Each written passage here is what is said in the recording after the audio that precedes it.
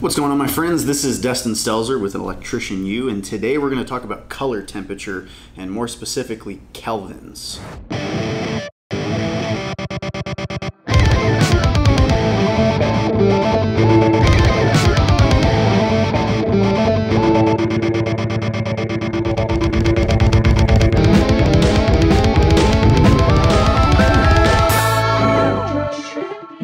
So what are kelvins? We keep hearing 2700K, 4000K, 5000K when you're buying fluorescent lamps or LED lamps.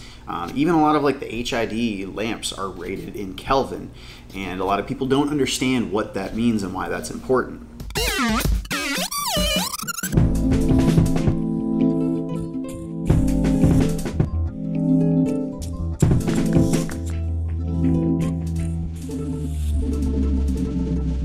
So Kelvin is basically a unit of measure for absolute temperature.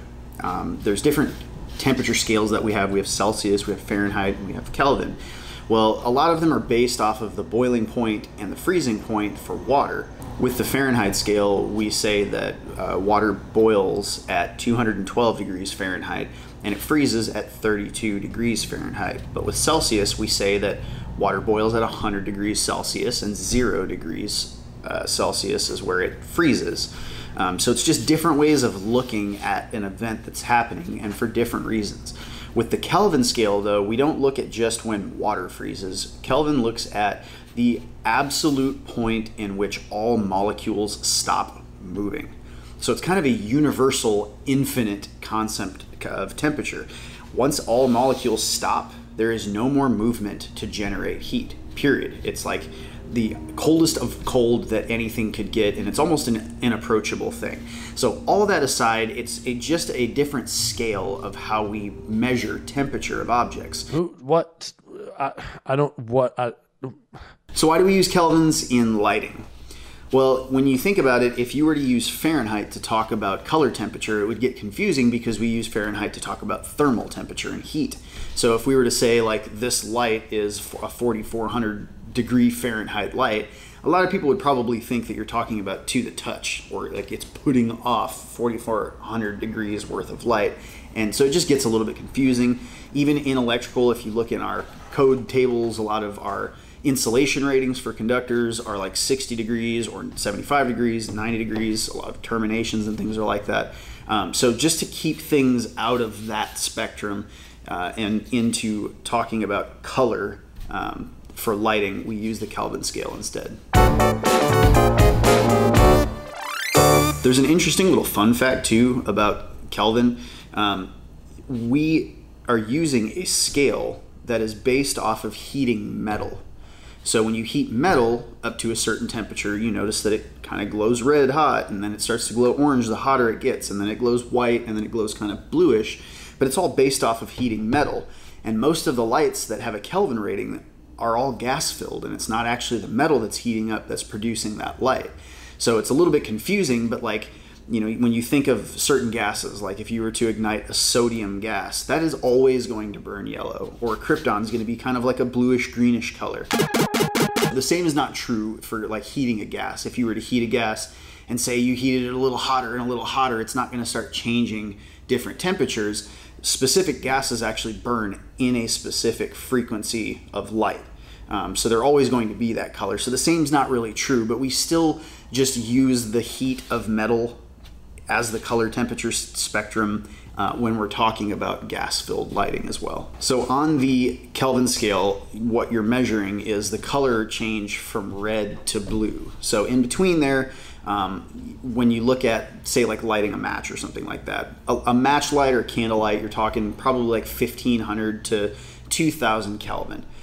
It's going to have a reddish hue to it, and then once you kind of heat things up and you get up to 2700 to the 3000 to 3500 Kelvin, then you're going to be looking at more orangish, kind of tending towards yellow light. Anything from about 3500 to about 4500 is going to be more white, maybe still a little bit yellow, but tending towards white. Anything that's 5000, 6500 and up, you're going to be talking about ultra white with a little bit of blue hues. And there's actually light in the Kelvin scale above that, but Not a lot of light fixtures will ever get that temperature, but that's more referring like, 10,000 Kelvin is like referring to the light that you would see outside, like the daylight, the blue reflection that we get from just being out in natural light under our sky. And within the Kelvin scale, we actually have like a concentrated color temperature chart. A lot of lamps are rated in like warm whites or cool whites or soft whites or daylight whites.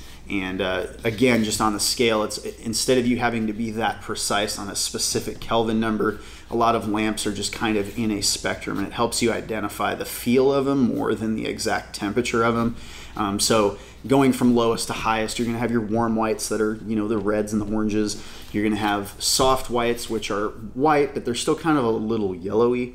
And then you're going to have cool whites, which are a lot more white. And then your daylights tend to have like a grayish or bluish hue to them. So that's how you can really identify what they're talking about when you're looking at these lamps in a store. So that's Kelvin. Not very much more that needs to be said about it. Anytime you're talking about the temperature of a light or the color of a light, you need to be careful about the Kelvins. A lot of customers, they may think that when you go install lights, they're going to be a certain color.